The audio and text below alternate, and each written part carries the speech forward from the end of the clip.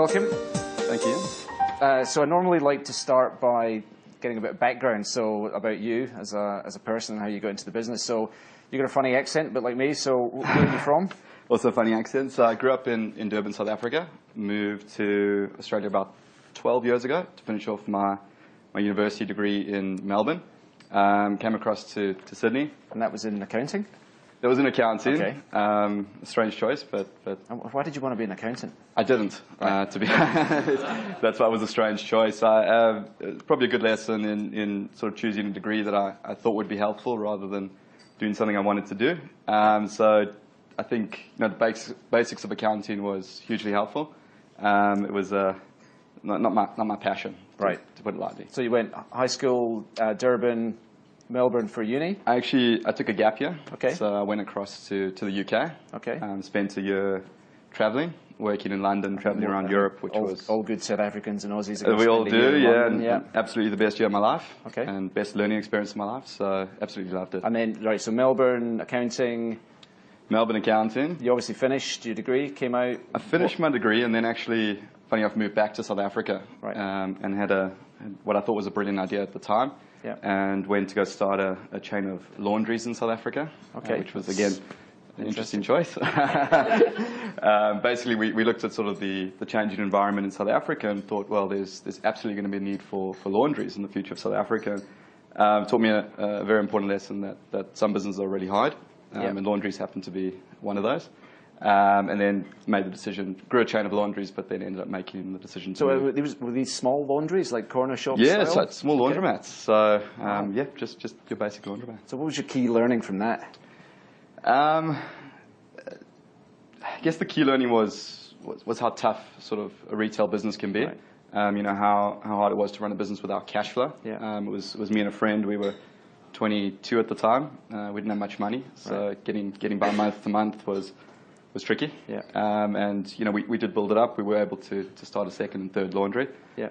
But it just taught us how hard it was to build a business without cash flow.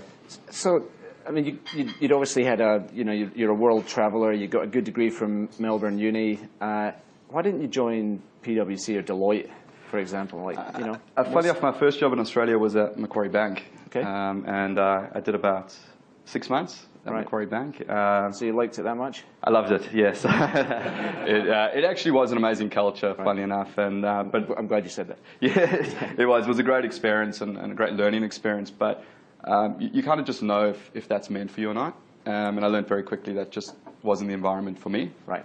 But still a great environment. All right, so you did take a corporate job and you realised that was not you. I took 2 corporate jobs. My second corporate job was at an accounting firm. Thought I'd give it one last crack. I ended up one of the big 4? It was actually a company called PKF, which is now BDO. Yeah. And I had a great accounting partner there, and I actually ended up resigning twice in 3 months. Okay. So they were very generous to allow me to come back. But again, it was a good education in the sense that there's probably no better way to learn a business than auditing that company. Right. So it was an amazing experience as a young guy to walk into a business. Walk into the CFO's office and say, can you tell me everything about your business? Yeah. So amazing lesson, but again, after 3 months, I said, this is not for me, and went to go start my next business. Right. And so when you were, go back to school, I mean, did you expect to be running your own business and be a gun entrepreneur when you were young? Not that you're young now, but young. I think I always did have a passion for business. So I always saw that as a route I was eventually going to take. I think I knew that, and I did test the other way. I think it's important to know because business isn't for everyone, and it just happened to be suited for me. Yeah. But I think trying a job and seeing exactly what it was rather than only going into business was something I wouldn't have replaced. Right. All right. So you struggled, it sounds like, with your laundromats in South Africa. So what happened after that? Struggled with the laundromats. Ended up selling my share in the laundromats. Did you get some cash out? I got a little bit of cash out. That's a win. In rands, right. which is not a lot in dollars, and moved over here with a little bit of pocket money. Okay. As I said, got jobs, and then started my next business. And that was Prospa? No, my next, No? my Okay. next business was strangely in the world of women's fashion fix-its. Okay. So I had a business called Hollywood Fashion Tape. I don't know if any of the women in the audience have heard of it. It's a double-sided tape that helps keep your clothes in the right place. Okay. So it's definitely not Oh, finance. that's niche. It was niche, actually. It was niche, but strangely very much used. So that was an absolutely awesome experience, and really. So you had to learn about supply chain and manufacturing and women's challenges. Yeah. So yeah, Right. so it was an absolute amazing experience. We started the business with I had amazing partners who were a little bit more experienced than me, and Yeah. gave me a crash course in business. And we ended up getting amazing distribution. We went through about 5,000 stores. We were in Maya, DJs. We went into pharmacy. Fashion I think is the best way to learn business because it changes every day pretty much, and every day is a new day, and you have to keep reinventing the business. So had a challenging time in that business, but couldn't have asked for a better learning experience. How did you fund this business? Actually took a loan from family. Right. It didn't need a lot to start. Yeah. So So no equity finance in this one? No, we were lucky in the sense that the business partners that brought me on had sort of kicked it off. Okay. And they were sort of quite successful in other ventures and just needed a sort of young, hungry person to come in and run the business. So joined them, and they got to work with me and allow me to sort of give me a chance to actually take it forward. So a few years in this business, then what happened? Did you sell out? We ended up selling out, yeah. Right. So it's, I guess the challenge with that business was just building scale. Yeah. It had great demand. We sort of taken as far as we could. We went through Asia with the business, so we went everywhere from Hong Kong to Tokyo. Yeah. Sold it into all those markets, but it just wasn't something we could ever get past a certain point. Yeah. And decided to, it wasn't a business I loved, so we decided to sell it, and it gave me a year to decide what I wanted to do next. Okay. And is this Prospa now? That's Prospa. Right. Cool. So, so before Prospa, then you kind of had 2 from 2, which is a pretty extraordinary hit rate for entrepreneurs. I mean, you might not have got huge amounts out. I mean, it doesn't sound like the laundromat was massive, but getting cash out of any business is a huge challenge. I've been exceptionally lucky. I mean, I was close to the brink on It's funny how both the those luckiest businesses. people are also the most talented. I think it was a lot of luck, to be Right. honest. Yeah, but it's one of those things where we got close to the brink, and it's probably, I mean, the challenges I had in my last business was actually the reason why Prospa came to be. I think that was where the idea was generated. Yeah. All right. So let's talk about Prospa. So, what has the business changed from when you launched it, or is it ostensibly the same value proposition? I think the value proposition's mostly the same, but the business has completely changed. We actually launched. Why don't you just tell us a bit about what the business is and how it does? So essentially, I mean, we're Prospa's leading online business lender. What we do is we create lending products that solve businesses' greatest problem, which is cash flow. And we try to deliver that using technology and insights to make it a fast and flexible solution. I mean, at its core, every single small business, I'm sure anyone in the room who's in small business would know, your 3 core challenges are time. I think everyone's short of time, and I'm short of time, and I think I realize our customers are even more short of time. Everyone's looking for more sales. And everyone's looking for cash flow. So whatever size your business is, everyone is always looking for cash flow. So we feel like we're solving at least 2 of those core problems, which is time and cash flow. Yeah. Okay. So, who are your customers? So your customers are this small business base. Absolutely, small business base. So it's your retailer, it's your restaurant, your hairdresser, your florist, it's your plumber, your electrician. I mean, it's pretty much most of the Australian economy. I mean, it represents about 2 million small businesses in Australia. It's about 46% of GDP, 67% of employment. So we actually reach a huge amount of the business community. Right. And one of the problems you're solving is that those people cannot get debt from the existing financial institutions. Is that kind of right? I think that's one of the problems we're solving for. I think traditional banking isn't serving the needs of small business as it stands today. I know in my last business, when we had challenges, I went looking for funding and I looked at the options that were available. And I didn't have a house at the time, so I couldn't put that up for security. So even though I had a reasonably good business, there was no solution from the bank at that point. And I looked at factoring, which is a product with its own features. It just didn't suit the need. And we had this great business. It had cash flow. It was an asset in its own right, but there wasn't a solution. So it's probably the reason why we've grown so quickly is we did solve that challenge that it wasn't being serviced. But the other thing we've solved for is the problem of time. And by giving people a fast solution, where traditional banking can take up to 6 weeks to get a decision, and the decision is often no.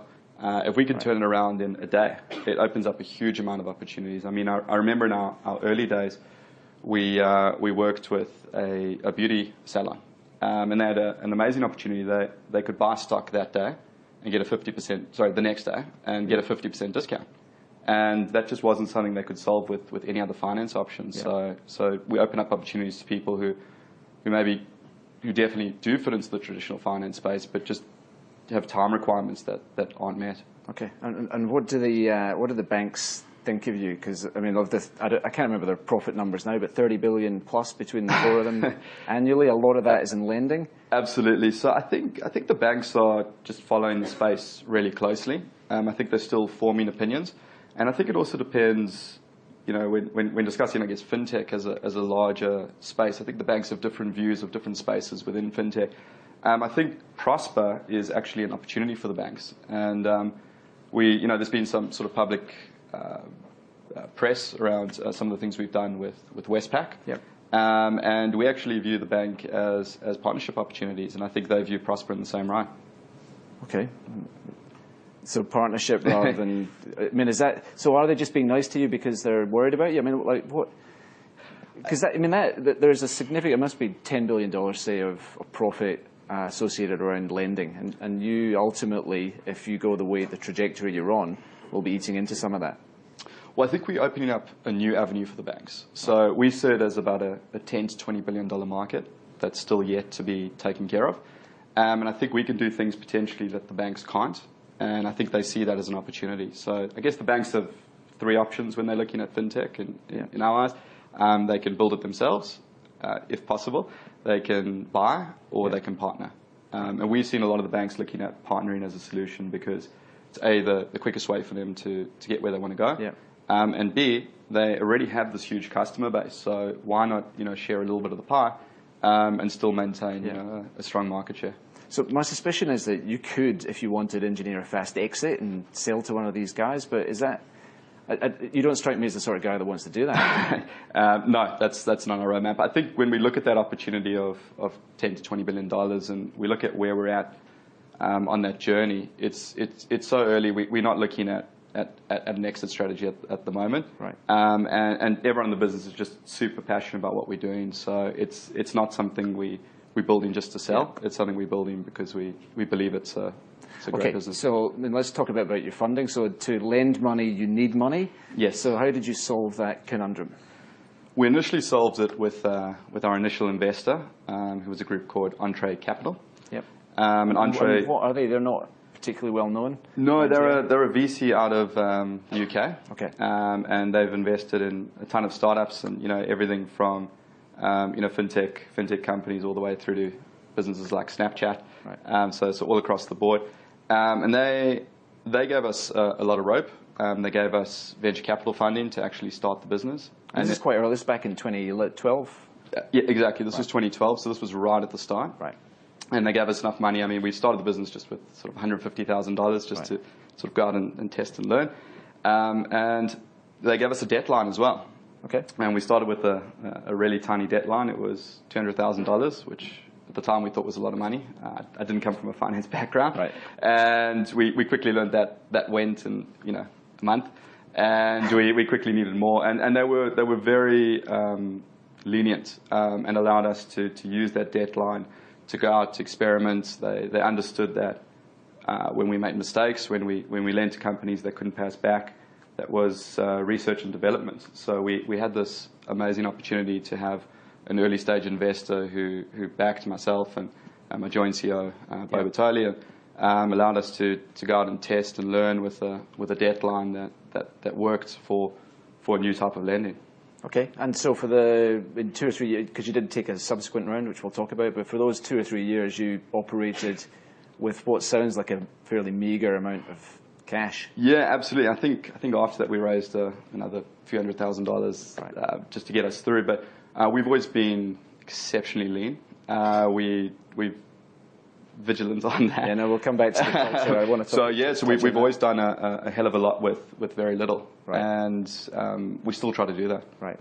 But I mean, the core of the business, though, I mean, the way you make money, we haven't really touched on that, is just interest payments. Is that kind of accurate? Yeah, absolutely. I mean, we borrow money at a rate, and we lend it out Right. at a rate, and we're on balance sheet. So it's we've always had marketplace technology, but we've always decided not to go down that path. But you got to profitability, or close to, with the previous round of finance. Is that?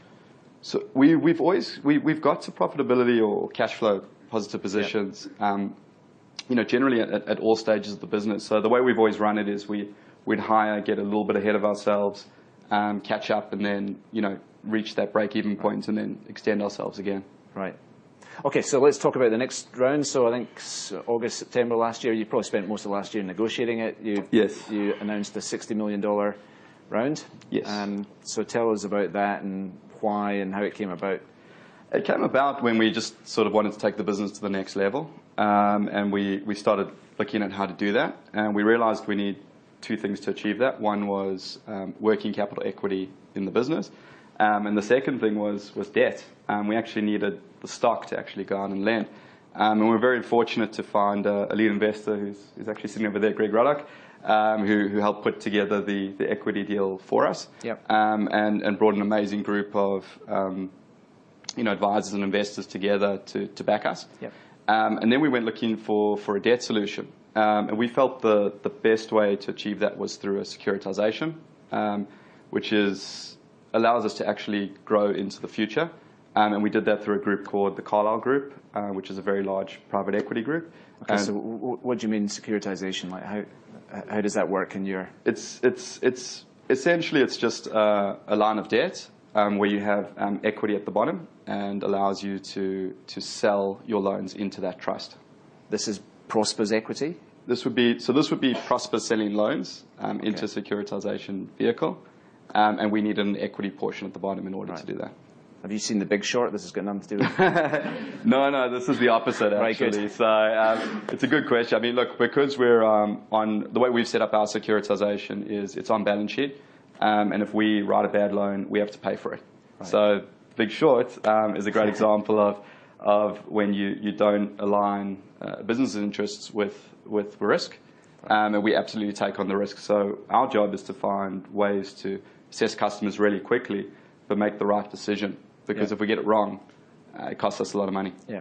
All right. So you announced your $60 million funding late last year. What's been happening since? We moved to a new office. So we grew out of the previous one. We're actually in our sixth office in 4 years. So it's been, as I said, we've always tried to run lean, sometimes too lean. But we're in our sixth office. We've been able to continue building an amazing team. So we're up to about 90 people at this point. And it's allowed us to upskill in a lot of the fields we needed. So from a technology standpoint, we're able to bring on a lot more engineers. Yep. From a sales point of view, we could extend our business development team. And then just pretty much throughout the business, just hire the people we wanted to hire, but previously didn't have the money for. So I'm a software guy, so I mean, how techy is your business? Like of those 90, how many are engineers? I'd say generally it's about 25-30% of the business is in either technology or analytics. Right, that's a fair few. Yeah. All right, and just, future plans? I mean, are you going to raise more money? Are you going to go international? What does the next few years look like? Well, we're very focused on Australia, and until we've, tackled the problem that exists in Australian finance, we're not looking anywhere else in the world. In terms of future plans on raising capital, because we've been growing so quickly, it's just from a debt point of view, it's constantly need more and more debt. So there is always that discussion on when is the next time that we need to raise, but it will be at some point in the future. Yeah. Okay, so I want to touch on the culture and the team. So you're at 90 people now. You're probably growing at, 5 to 10 a month, I suspect. I don't know what your current Sometimes more. I'm guessing. Yeah. Okay, so that, I mean, that's somewhere around there, yeah. Crazy pace of growth. And to get, I've been there. I mean, to get from the sort of 20 to 30 people where you as a CEO knows everyone, what they're up to at the weekend and their families and everything else, up to that 90 is actually quite a tough transition. So how have you dealt with that, management layer and, because it is challenging for the CEO to go through that? Agreed. I think it's probably been our greatest challenge, if I have to be honest. I think it's, you have different stages. So it used to be 5 of us, or used to be just me, but there used to be 5 of us in an office, and it's really easy when you've got control of every single decision. Everything comes through you. You're not a bottleneck because there's not that many decisions to make. And then we got up to about 25 people, and you can still take a lot of control at that point. But the change we've required to get to 95 people is we've had to actually build a leadership team. It's too much for one person to take on. And that's been a huge change in culture. We've had to, bring on people really quickly. We've had to find out how do we hire good people in a fast manner, which is a huge challenge. And we've had to get those people working together. So it's one thing to get good people into the business. It's even harder to actually get them working in teams and working together. So I think our greatest challenge has been growing very quickly and trying to build processes and teams while doing that. Right. And it's just a constantly evolving culture. So I think it was Peter Drucker said, culture eats strategy for breakfast. I suspect you agree with that, like having been there. But I mean, what is your culture, and how do you cement that through the organisation? I think that the interesting thing with culture is it keeps evolving. So where we look at is we look at our values, and we try stay true to those values. I think culture can get, we've got the table tennis tables, and we've got the dog in the office, and that can sometimes... It's your dog, isn't it? It's my dog, yes. You can get rid of that. That can sometimes get conceived as culture. I think culture is a little bit more than that. I think what we do is when we hire, we look for people who share our passion, share our values, and as long as we bring the right people into the business with those shared values, and they come from different backgrounds, different spaces, and we like diversity, but we do want that common values, and I think that's what creates a great culture. Okay. So, I mean, just on that, so joint CEO, I mean, like, how did you come up with this job title, and, I mean, how does it work? I mean, I always think that joint CEOs is a challenging one. I've actually done that as well before, and I never really enjoyed it. But then you look at Atlassian, and you're like, okay, well, they've managed it, so how are you dealing with it? I think in general, it's actually a bad idea, if I have to be honest. It works exceptionally well for us at Prospa. I wouldn't recommend it necessarily to anyone else. And I think the reason it works so well for us is myself and Bo have been there from the beginning. We have very different passions within the business. I think Bo's far more involved on the sales and the distribution side. My passion's actually on the product and design side. So it's really easy for us because we both have a lot of respect for each other, and we don't have that crossover in terms of wanting to do the other person's roles. So it's been seamless for us. Yeah. But I think in general, it sounds like you've had a slightly different experience. But no, it kind of works, but it's back in the bad old .com days, so it's nothing that's going to work. And I think the greatest challenge is that's true. So I think the greatest challenge with the joint CEO is just people knowing who to go to when there's a question, and try not to double up on the work, because I think a lot of the time what happens is, it's people are going to both CEOs asking the same question. It creates an inefficiency. Yeah. But it's worked exceptionally well for us. How did you meet Bo? I mean, what's the relationship there? I met Bo through a mutual friend, and actually when I first founded the business, I got everything set up. I had my systems, my processes, and I realized you actually have to then go out and sell, and that was not my strong point.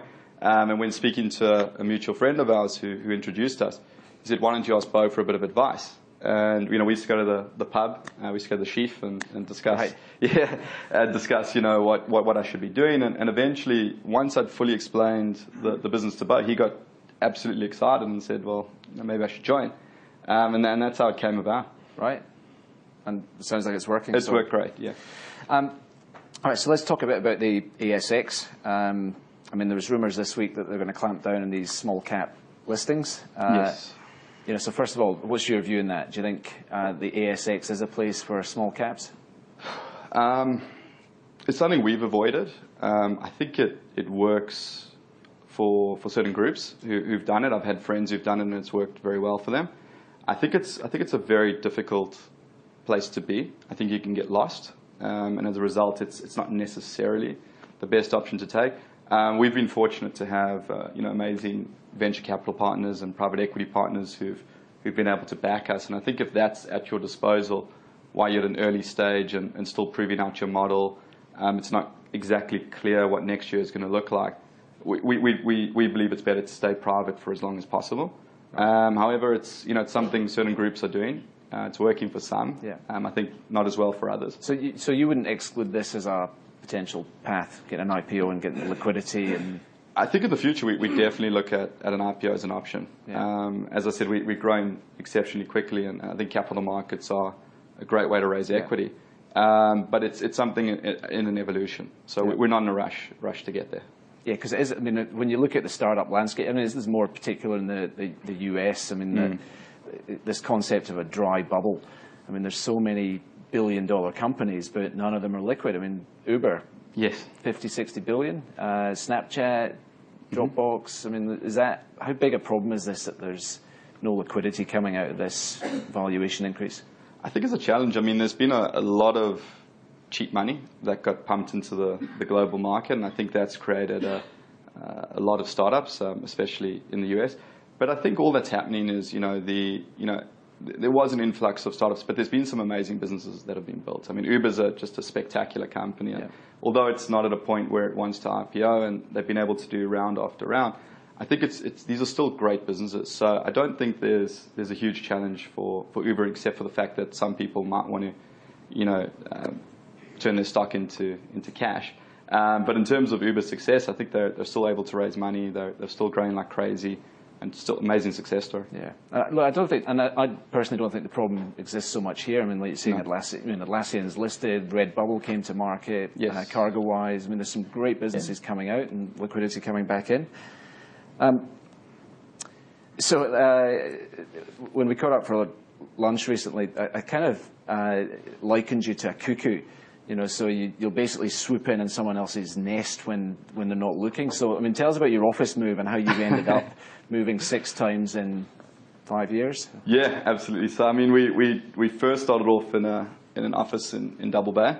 It was sort of a. Was that like your bedroom, or is this? No. It was a real office. It was kind of like a self-created incubator. So we got together with a few friends. All had small businesses. We all moved into this tiny little space, and I had my one little office, and I still laugh. We hired our first employee, Shalky, who's still with the business today. Yeah. And we were in this tiny space, and the office was so small that I had to have her desk facing the wall away from me, because it was just too tight to actually be staring into each other's eyes. So it was really that size. And we used to have our sales team and just put people in the middle of this incubator and just start calling in the middle of everything. So, but we've never wanted to overextend ourselves in terms of a lease. So we started off in that.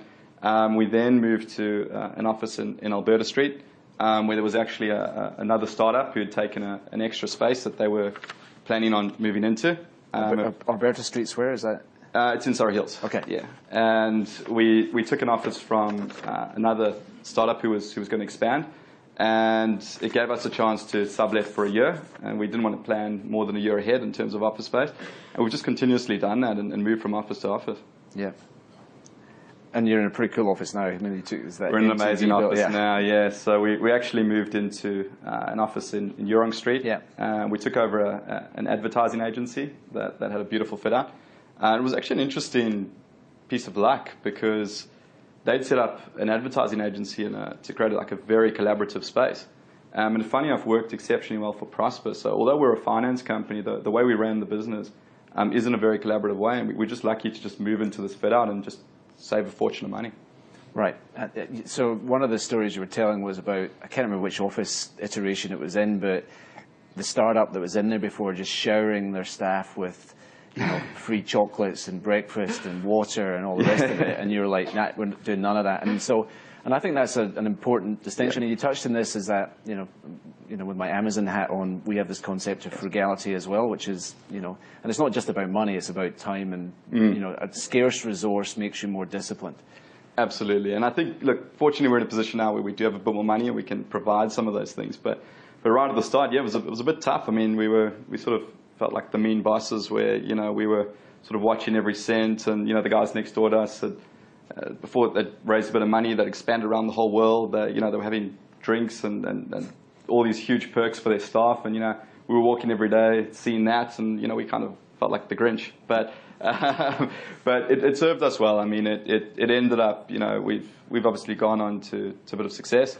And every dollar we saved, we were able to either reinvest in hiring more people or, expanding our technology build. And it was absolutely the right way, and if we'd done it again, we would have done it the same way. All right, cool. All right, look, I've got a couple more questions, and then we got one that was pre-announced, and then we'll take questions from the floor.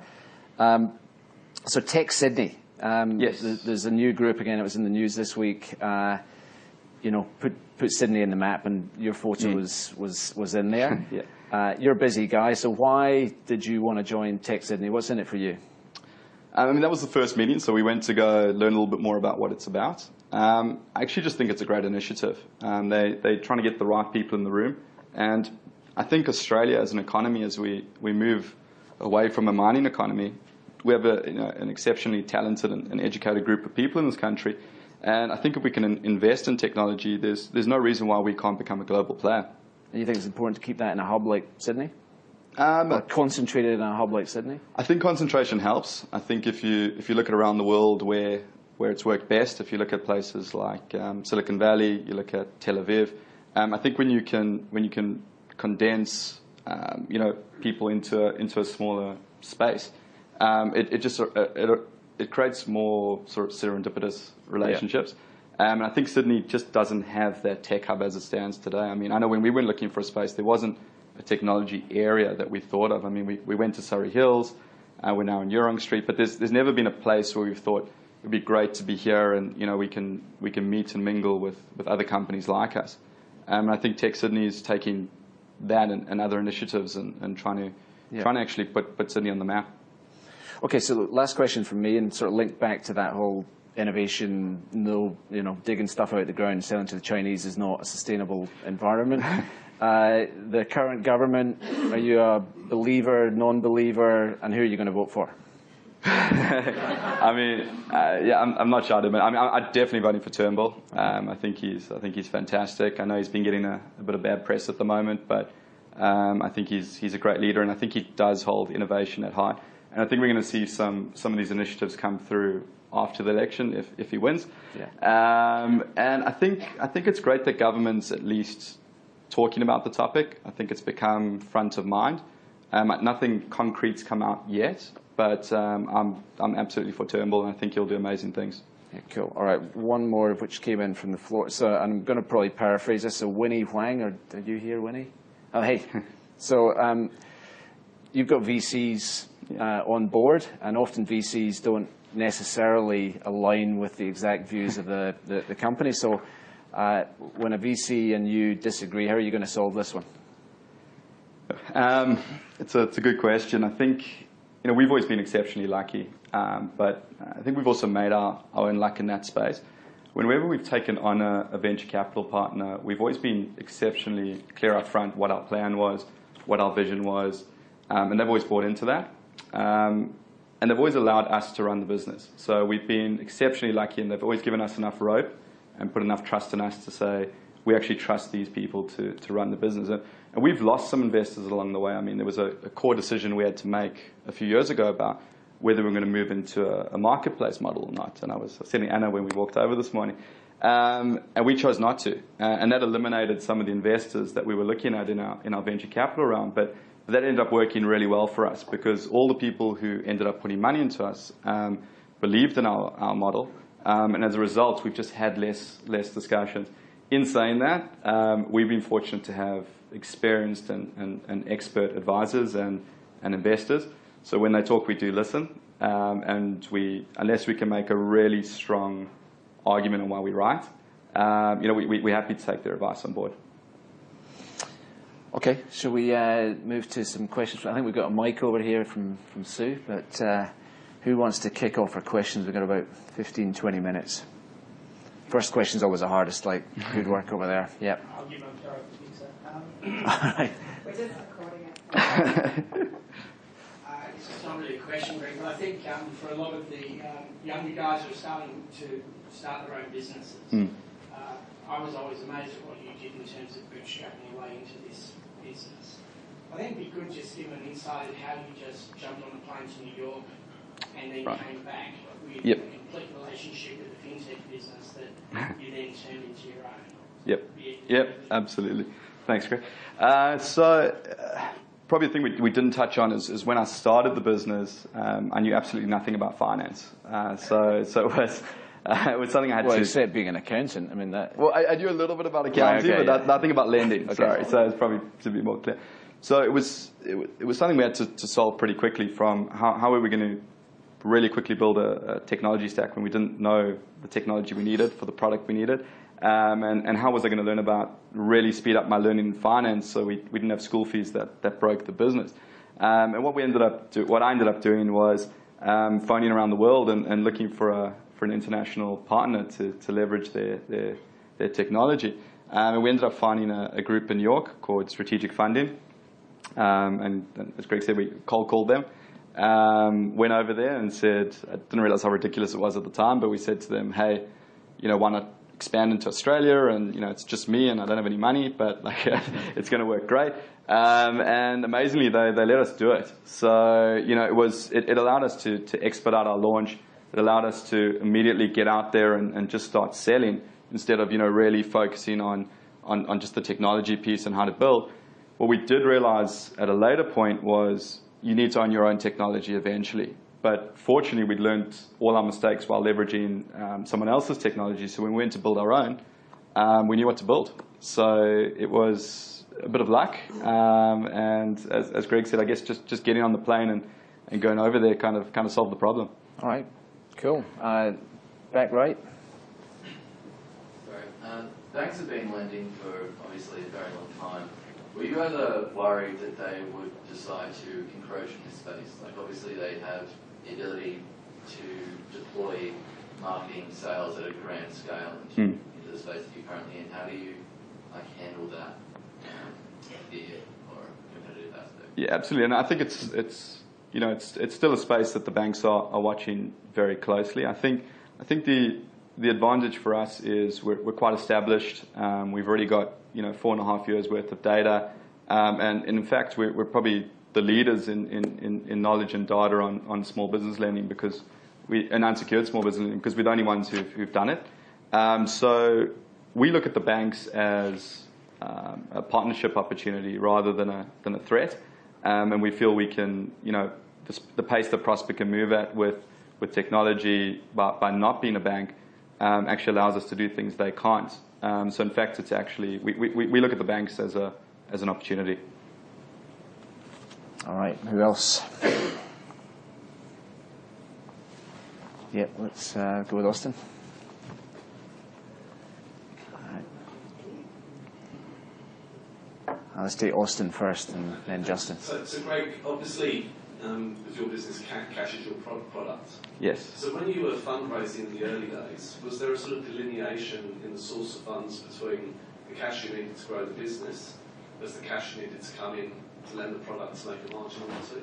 Yeah, it's an interesting thing. You have to separate the two. We talk about working capital and inventory capital because inventory capital is essentially our stock. And you don't need a huge amount of working capital to necessarily start a finance business. But what you do need is a huge amount of inventory capital to build anything of scale. So we were fortunate in the beginning to have a partner who provided both. That can be quite rare.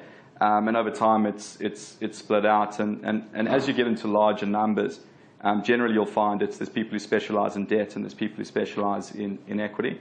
And I think our move into securitization really allowed us to build a scalable platform for debt.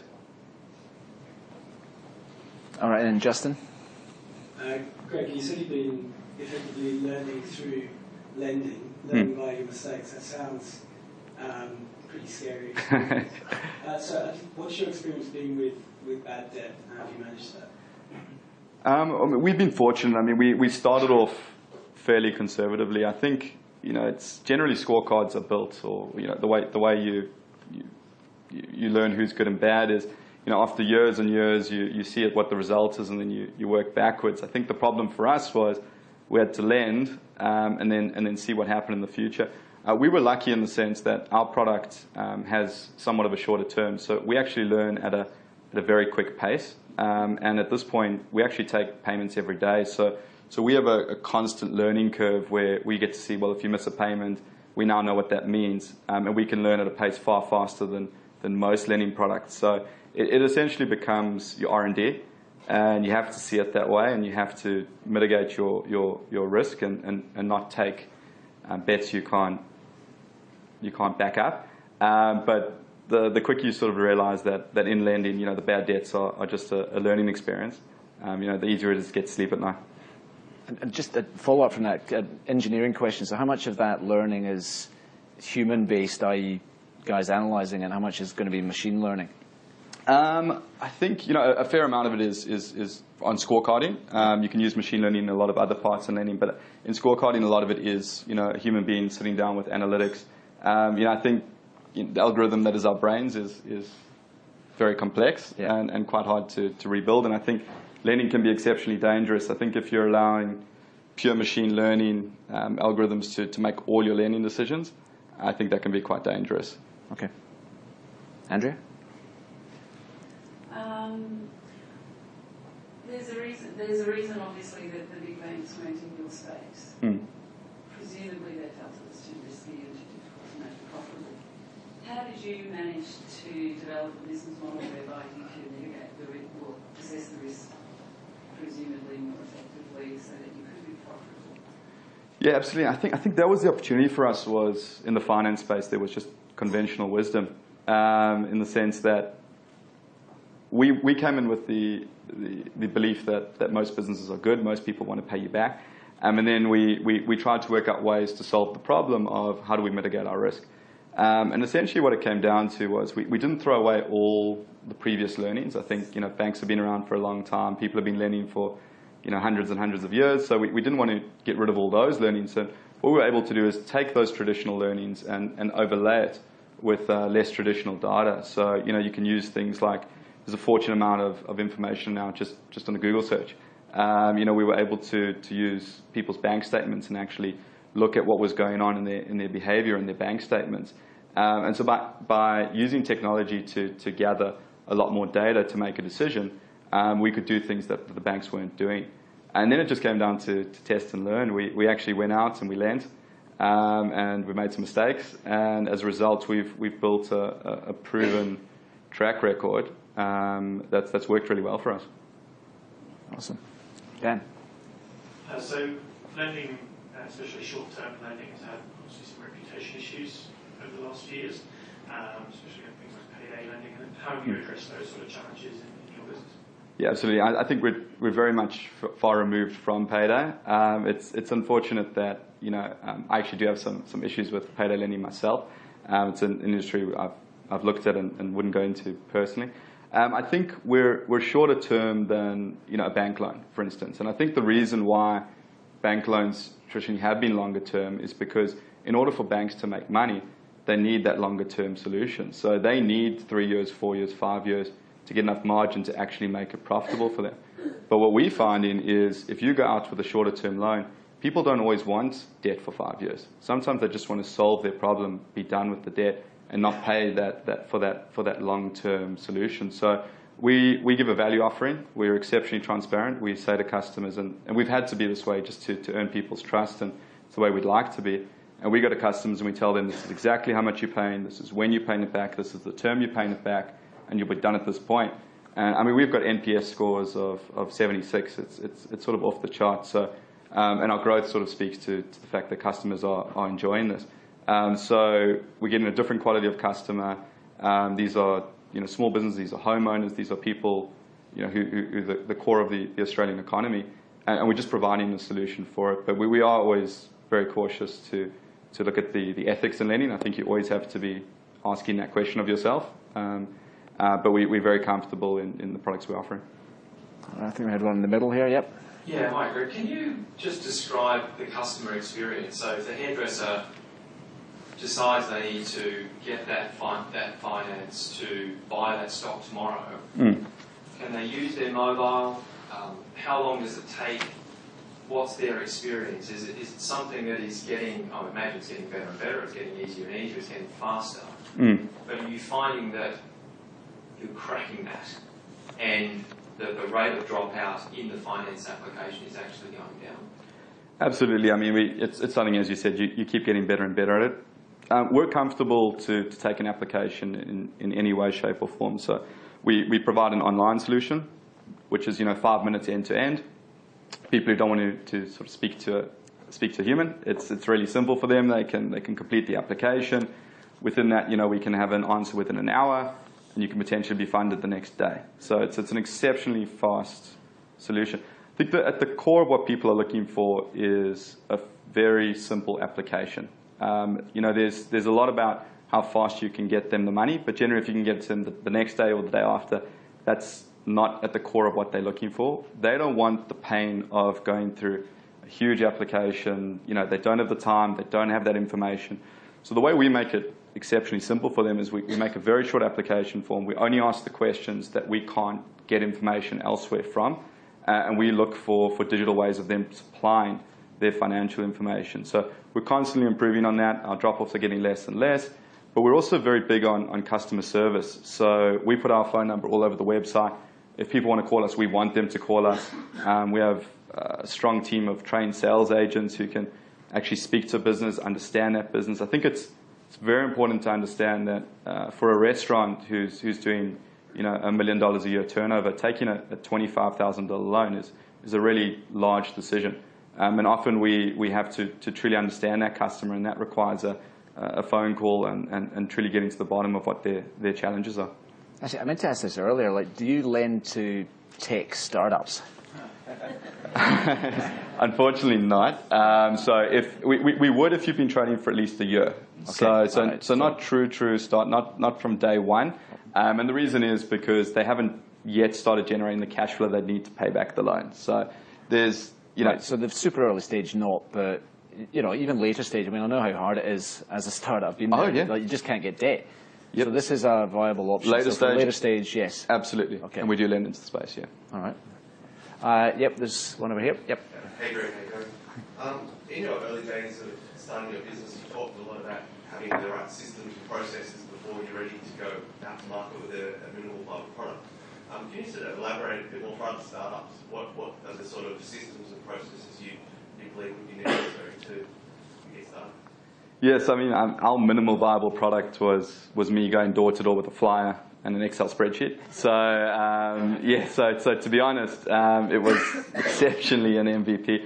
I think that was, again, my lack of experience in the finance space actually benefiting me.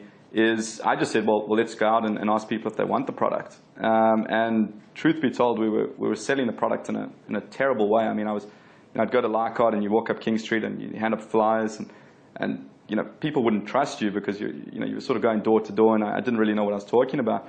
But the interesting thing was I started learning really quickly what their challenges were, and they started telling me what they wanted. And the reason I knew it was going to be a great business was every single store I went into had a use for funds. Every single small business you speak to is either thinking of doing something they've put off, or they've woken up in the morning and there's something they need to do that day, and that really excited me. So we learned we started in the most minimal way I could think of, and interestingly we got a few deals, and that gave me the understanding that we needed a platform and what we needed from there. All right, how are we doing in time, Sue? All right. Sorry, obviously you've grown from the early startup phase to you've done quite well. It's quite a big company, you've got 90 people. At what point do you start trying to analyse your risk profile as a company? So, obviously you have a fairly diversified portfolio, lending to a lot of different businesses, a lot of different areas, but consumer confidence turn down or we have something in the market? Is that something that you worry about at all? So I guess there's two things we look at. One is macro and one is micro. So from a micro point of view, it's really analysing our portfolio and trying to learn how to make better decisions. I think from a macro point of view, we try not to focus on it too much. I think it's exceptionally hard to predict, and generally it ends up being somewhat a gut feel. But in terms of the macro space, I mean, for example, we started learning very quickly. We saw issues in mining in WA 2 years ago, and very quickly moved out of not just the mining space, but we looked at related industries to the mining space, and were able to move out really quickly. And because of the nature of our loans, we were able to make that change fairly quickly. All right, I think we've got one more somewhere in the middle there. Josh. Can't see him. Greg, first of all, congratulations on your success. So my question is, I guess, as a growing business, how much time does the executive spend looking at the future, so the regulatory changes, future trends, so machine learning, artificial intelligence, the impact on your business?